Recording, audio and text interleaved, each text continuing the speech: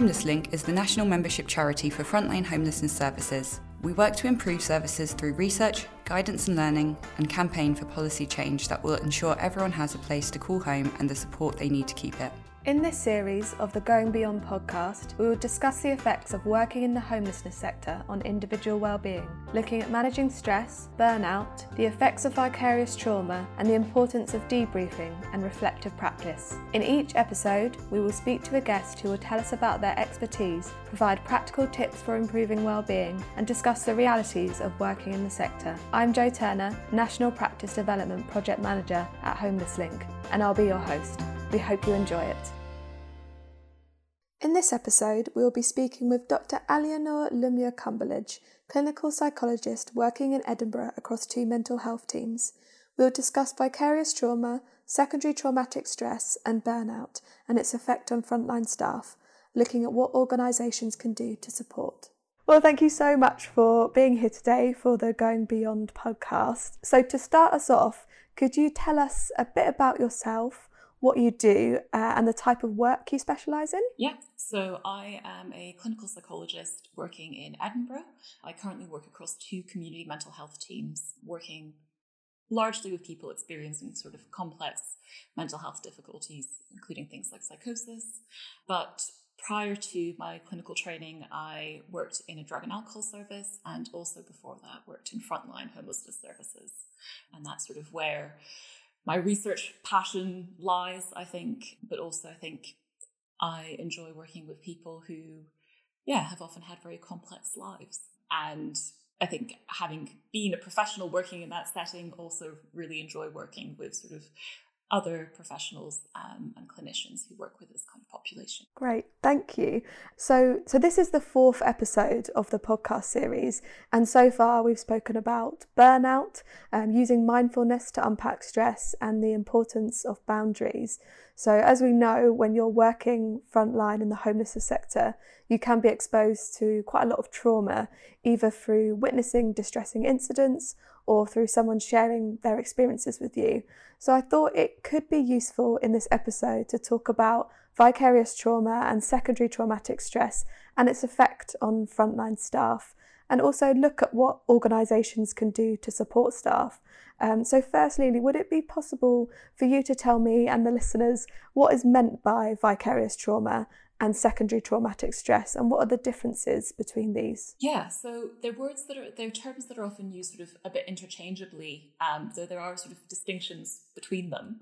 So vicarious trauma and secondary traumatic stress are both types of indirect trauma that we might experience when we've been hearing the stories or learning about the experiences of people who've experienced trauma. So I suppose the distinction that I think is important to draw between them is that secondary trauma can happen after you've heard someone's story just the one time, and often really closely mirrors symptoms of PTSD. So things like hypervigilance, for example, or maybe having intrusions like dreams or flashbacks to a situation that someone talked about. And vicarious trauma tends to think more about the cognitive shifts that happen. So sort of the changes in your attitude or your worldview or your beliefs about yourself and others and the world that happen after you experience sort of repeated, prolonged exposure to other people's suffering. Brilliant, thank you.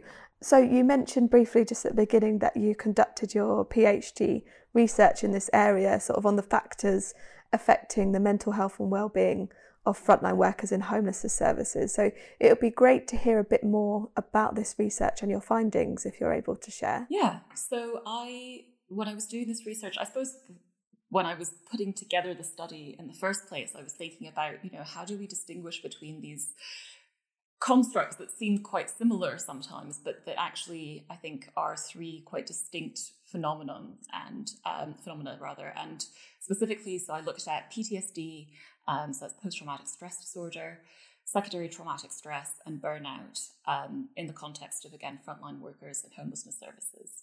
And what I was interested in figuring out was whether there's a difference in the factors that contribute to people developing these difficulties or not. Why is it that maybe one person within a team seems to be coping okay and sort of ticking along, while somebody else perhaps is becoming really overwhelmed or is really struggling. And I wanted to look at both the organizational factors for that. So specifically, I looked at organizational culture, and then also look at more individual factors like people's coping mechanisms and the way that they sort of respond to difficult situations.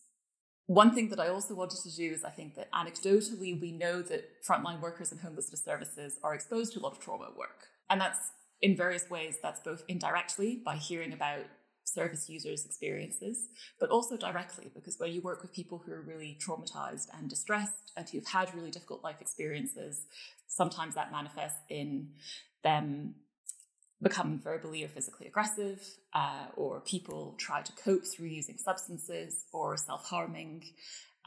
People are so overwhelmed by pain that they might try to hurt themselves. And those are all things that as workers we're then exposed to in our responses to that when we're trying to sort of respond to people. So I also wanted to try and have a bit of try and tally up in some ways, how much people are exposed to traumatic experiences at work. And the result was pretty high. There's a lot of trauma exposure, which probably won't be a surprise to any listeners who've worked in a hostel or in a frontline service of any form. There were really high rates of people just being exposed to really difficult events at work. And just over a fifth of the sample scored on a PTSD measure to the extent that they could attract a diagnosis of post-traumatic stress disorder, which is really high when compared to the general population, but also I think really shows that, people experience really difficult experiences at work.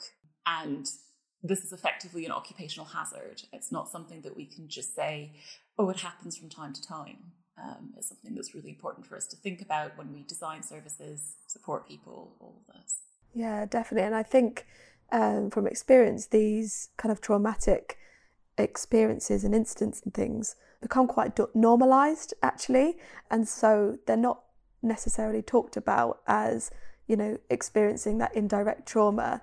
It is that, this incident happened and so did this, and this, and it was a bit scary or whatever. And actually it just, the seriousness of what you've experienced gets really taken away because it can happen fairly frequently, like you said, like the level of trauma and stuff that, the tally of incidents that people are exposed to is a lot. I think the more that happens, with the more we just think, another day sort of working in the homelessness sector, and we don't kind of think about the effect that has on individuals. Yeah, absolutely. And I guess it's also a cumulative effect. Experiencing one difficult thing, fine. Two difficult things, fine. But at some point, I suppose, where we see these difficulties emerge is when people's ability to cope has been overwhelmed in some way.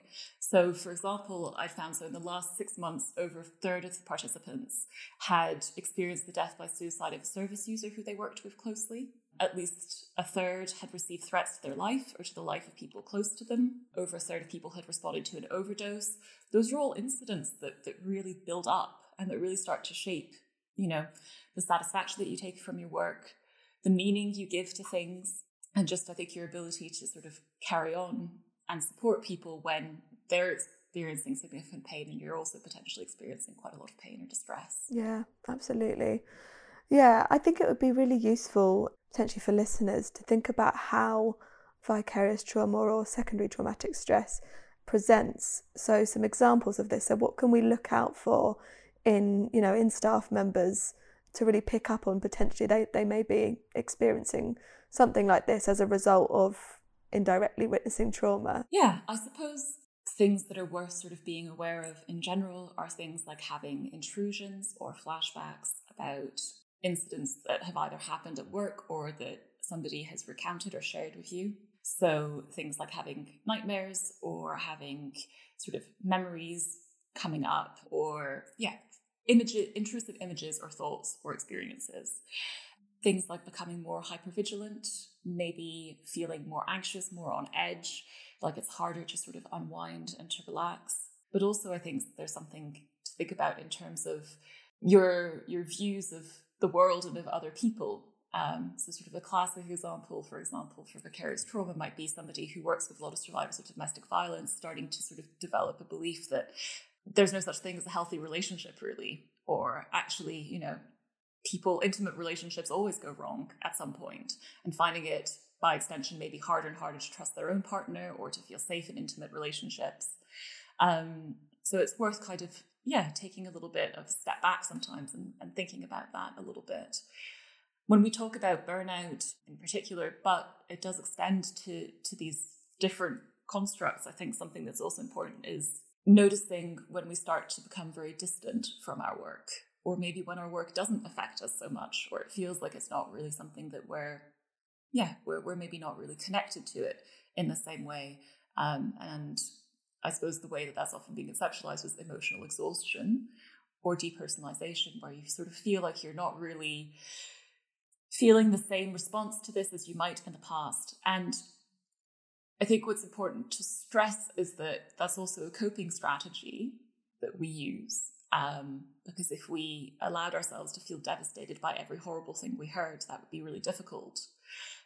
But on the other hand, when we start to really disconnect emotionally from those experiences or from that content, that also suggests that maybe our coping mechanism of distancing ourselves is maybe happening too much or is becoming really intensive. Yeah, that's so true. And I think when I first started working in the homelessness sector, I think I was quite affected by a lot of things that I heard or things that I witnessed. And as time went on, I felt like I was better able to cope with that.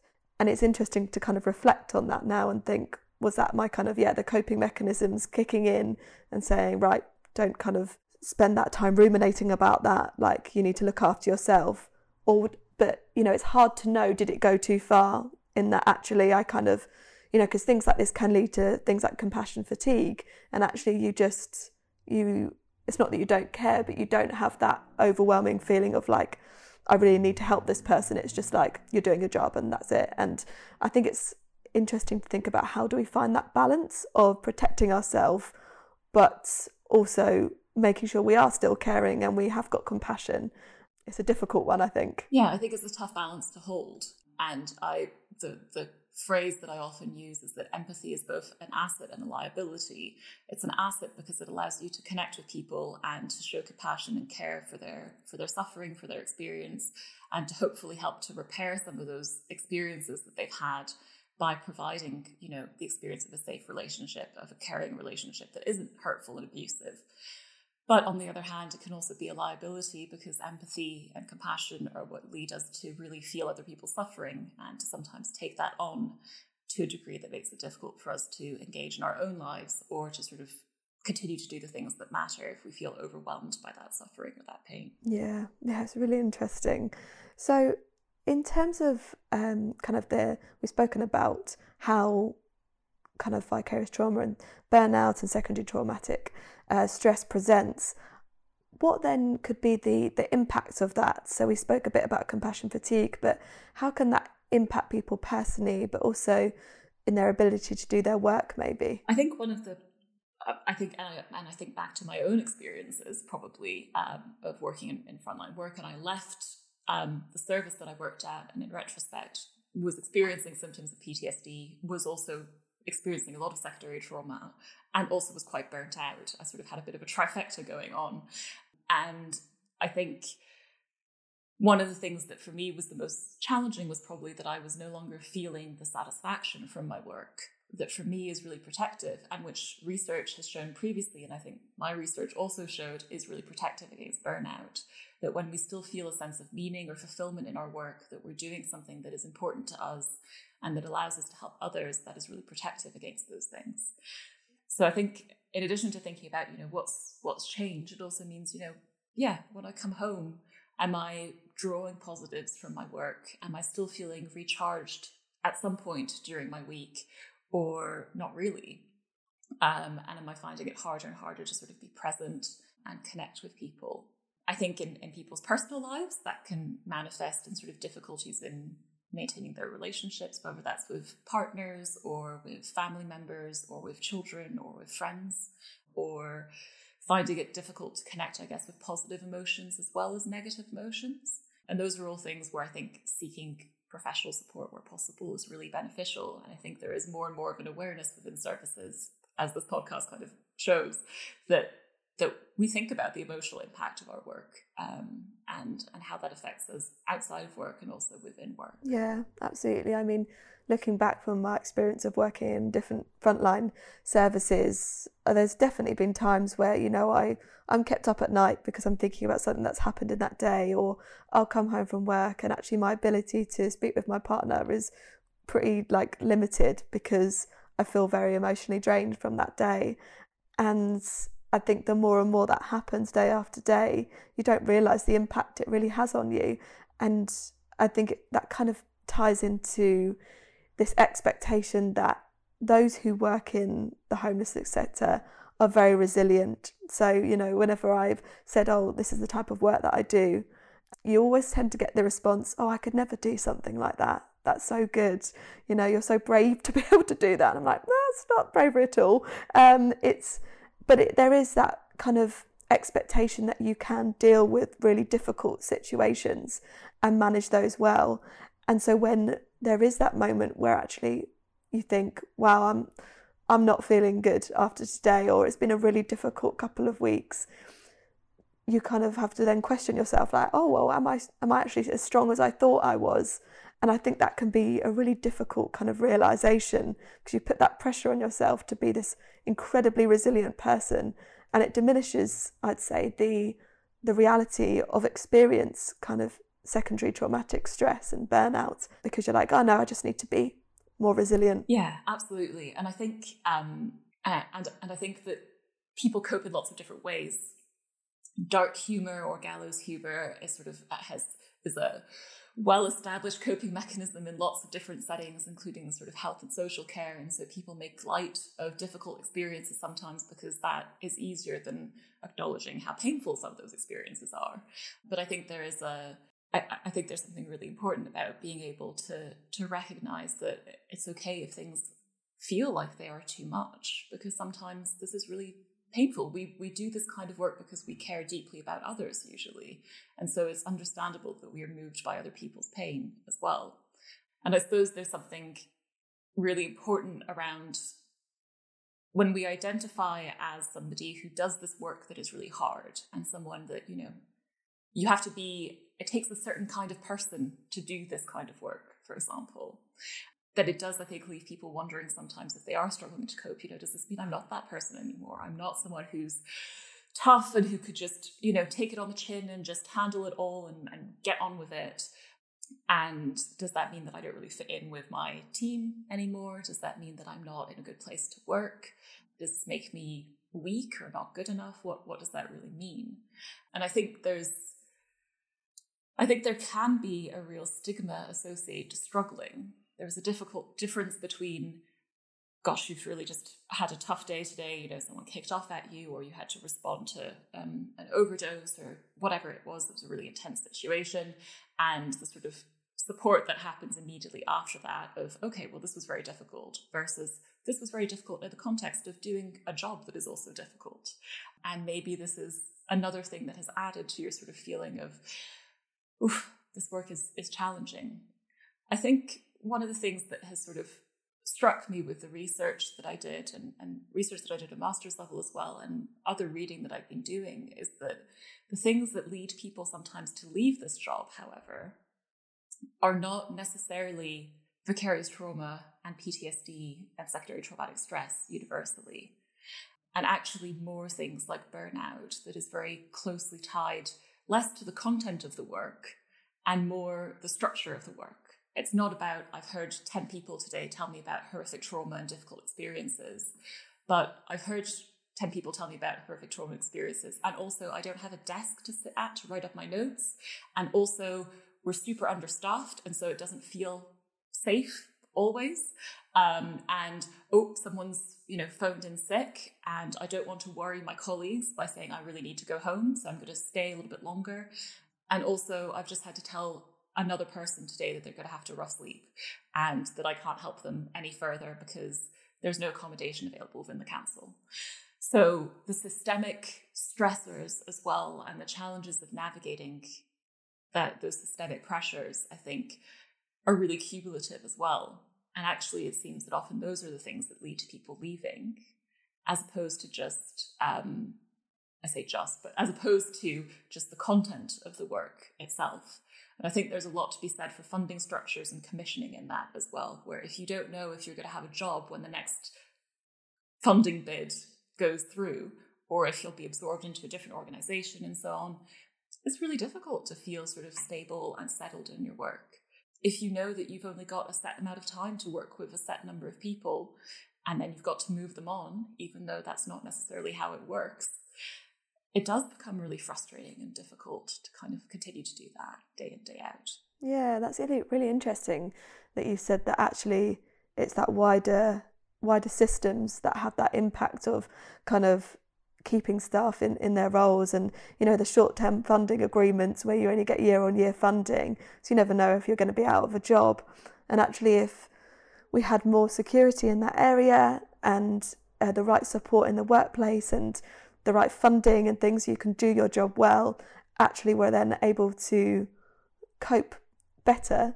And actually it's interesting you say that it's not the kind of dealing with difficult incidents and witnessing and hearing trauma that causes people to kind of leave jobs. And I think that's kind of what a lot of people suspect it to be, but it's the wider systems in play that really create that burnout.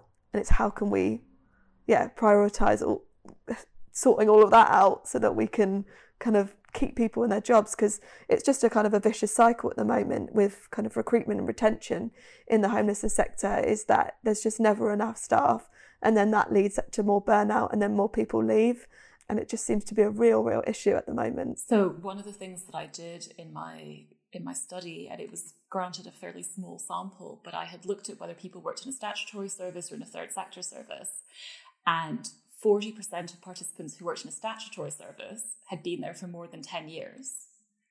7% of people working in the third sector had been in their job in that current service for more than 10 years.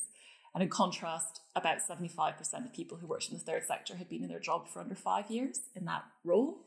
So there's a huge amount of turnover as well. That means that all of the important things that happen around building institutional knowledge and team dynamics and having teams that, colleagues who you build a really strong relationship with, who also can say, I remember what you were like 2 years ago, and it seems like maybe you're having a particularly rough time. Do you need maybe some time doing a slightly different job? Or, those colleagues who can also check in with you and who know you well. We don't have that as much in the third sector, and a huge amount of service provision is provided by the third sector as well. Yeah, that's so true. I think it would be really interesting as well to touch on kind of, I know we spoke before about post-traumatic growth. So what can, if there is sort of an incident potentially, or someone has shared with a worker quite a traumatic event that's happened to them in the past, what can organisations do to take kind of learning and growth away from a traumatic event, rather than kind of not address it, and potentially that staff member then kind of suffering potentially in silence as they haven't been able to kind of talk it through. So it'd be interesting to hear about that. Yeah, I think there's a balance between jumping in to provide support after an incident immediately versus also allowing somebody's sort of natural coping resources and skills to come in. But I think things like reflective practice groups, clinical supervision, case review groups, team formulations, all of those are really helpful as a way of helping people to make sense of their experiences at work, making sense of their responses and maybe service user responses, and kind of figuring out how those things fit together. And a huge part of that and of sort of the hypothesized effectiveness behind that is also around hearing shared experiences with other colleagues as well, and being able to sort of not feel alone in your response to something, or not feeling like you're the only person who has been affected by something. I think you've got an episode about debriefing in particular that sort of will go into a lot more detail about that. But I think there is something about giving space to acknowledge difficult situations and encouraging people to use whatever methods they use usually that help them to cope. And some people need to talk about things immediately afterwards. Some people need a little bit of space. Some people want both. Some people are quite happy to talk through something with someone who they feel more comfortable with, like a peer or a colleague rather than a manager. And it's worth kind of thinking about those in different ways. I think something else that kind of comes to mind more broadly is the way that organizations learn from incidents and what we take from that. The evidence sort of suggests that if you're somebody who is already prone to rumination, for example, or to blaming yourself when things go wrong, that is perhaps potentially more predictive of sort of developing distress after a challenging event, or after multiple challenging events. And I suppose one of the things that we can think about is those sound like very individual processes. I blame myself, I tend to ruminate. But actually, what are we doing as organizations after an incident that maybe maintain that? Are we rehashing every detail in extensive detail with a lot of, but what could you have done differently at that point, at this point, which might reinforce somebody's rumination cycles, for example? Are we potentially, just in the wording that we use? I once worked at an organization, this was years ago, in North America, where when there was an incident, the incident report, at the top, it said staff member responsible. And what they meant was who was the staff member involved. But actually, the end result of that is that when you are having to write up this incident report that breaks down the situation in detail, it's very difficult not to come away going, oh yes, I'm the person who's on the hook for this, or I'm the person who was responsible for this. And if you're someone who's already quite likely to blame yourself maybe, or to really take on some of that responsibility, that can really maintain that and make it quite difficult to sort of look forwards and move away from that. Yeah, definitely. I think language is incredibly powerful. I think when we chatted before, I said about a time where I'd kind of less about language, I guess, but more about my name on a piece of paper that potentially impacts someone in a negative way. So, working in a hostel and giving someone a warning letter and saying that I was putting a visitor ban because of this and this, and that actually meant that relationship between me and that individual living in that hostel kind of broke down a bit, because it was that lack of trust, because I'd kind of said I was the one that signed that paper. So I think it's really important how we kind of, even like you said, just structure the forms so that there isn't that kind of blame on that individual.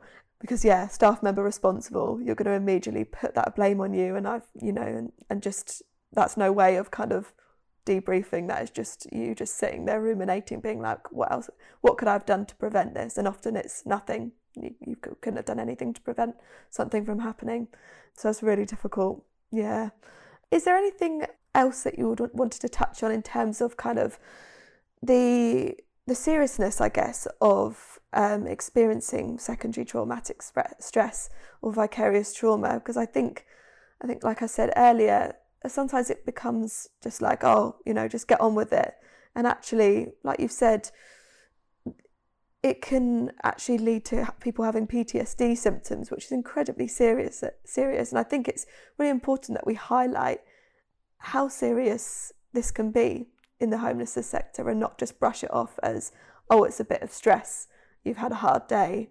So I'm not sure if you have any more thoughts on that. Yeah, I suppose, when I think about when I think about my own experiences, for example, I would have really quickly brushed off any sort of queries about being traumatized because of a workplace incident. While I was working at a homeless service, I was also writing a dissertation on secondary traumatic stress and burnout. And yet I was feeling really deeply ashamed at the idea that workplace incidents could affect me really intensely. I think I was, pretty deeply in denial. And I remember somebody having mentioned to me, being like, you sound like you're having a rough time with things. And I was just like, what do you mean? And sort of really bristled at it. And I think it has become much more acceptable to say, I'm a bit burnt out. We're all burnt out. We're all overwhelmed and overworked and underpaid and under-resourced and understaffed and blah, blah, blah. And so saying I'm feeling a bit burnt out feels much more socially acceptable, and I think professionally acceptable, than recognizing that actually what I'm experiencing is quite significant distress, that I'm potentially experiencing trauma symptoms myself, or I'm sort of reliving some of the really horrible experiences I've heard people tell me about. And that's affecting my ability to do my work or to do the things that matter to me. And so I think there's something it feels much more acceptable to say that you're burnt out than to say that you're traumatized, especially when traumatized sort of implies potential fitness to practice issues, or whether people need absence leave, or whether occupational health should get involved, and also the interventions that are required for that and the support that's required to kind of help somebody after that. So when I was doing the study, I think I didn't want to assume that all distressing workplace events are inherently traumatic, but also wanted to recognize that cumulatively those incidents can be very traumatic. So I think that there is something about kind of recognizing that. And I think that when we allow people to acknowledge when things are difficult, without dismissing it, without saying this is the job you signed up for, or, well, of course it's hard, of course there's drug-related deaths, you're working with lots of people who are drug users. When we sort of allow people to acknowledge that things are difficult and we try to alleviate our colleagues' pain or make them feel less alone in that, I think actually that in itself makes it a lot easier for people to cope, because this is deeply relational human work. You can say that it is quite natural and understandable that people would feel distressed after working with people who are deeply distressed, because we're working often with people who have had no safe relationships. And so that you can find someone, a sleeping bag, or you can help them to get temp, or you can help someone with their benefits application. But actually often the biggest intervention we're doing is providing or attempting to provide a relationship that is safe. But relationships are also unsafe for us as humans because they carry the potential for hurt. And so I think when we value relational work and value that and recognize the risks that are inherent with it, that means we can also recognize the rewards that come with that. And at least for myself, but I think for a lot of people, those relational experiences are also the bits that do make this work really rewarding. Yeah, absolutely. And I think it's really important what you said about it seems very much more accepted to say, oh, I'm really burnt out, and people just like, oh yeah, me too. Whereas I think like in my last job when I managed a team, if someone said to me, I think I'm kind of experiencing some secondary trauma because of this, I think if I'm honest, I would have found it difficult to know what to say in that moment, potentially to say, oh, okay, because that immediately thinks, oh wow, this is really, really, really serious. But I think the more people are open about their experiences and are really honest about how something is affecting them, the better we can, organisations can support that individual rather than passing it off as, oh, you're just burnt out, you're fine, you'll move past this. And actually maybe there is some more real kind of targeted support that individual needs to get through this and to cope in the future. So yeah, I think it's something about kind of normalising that expression as well, and not just, passing it off as stress and burnout is really, really important. So I think that's all we have time for. But is there anything else that you wanted to touch on at all? No, I think I'm really glad that these conversations are happening so much. I think it's really, really valuable. And I think there's something to be said about also just conversations between colleagues happening. I think something that had been really powerful was at some point a colleague sort of saying, you seem like I would have expected you to be more upset about this. And we just learned about a service user's death by suicide, and they were sort of like, I would have expected you to be more upset by this. And I was like, well, of course I'm upset. But actually hearing that and then saying, I'm feeling pretty devastated. I don't really know what to think, kind of clued in for me that why am I not feeling so upset? Why am I feeling quite distant and detached from this? And what does this really, really mean? And I'd had another colleague where we'd been in a reflective practice group, and a comment had been made by the facilitator where they'd said, it's interesting because it feels like at the moment I'm hearing a lot of anger and frustration directed towards service users, where it feels like a few months ago that anger was directed towards a system, actually. And it was less, this person is impossible and I don't want to do, and more, why is it so hard to get this person the support that they desperately need? And I think that had been a really useful sort of shift in perspective, going, yes, okay.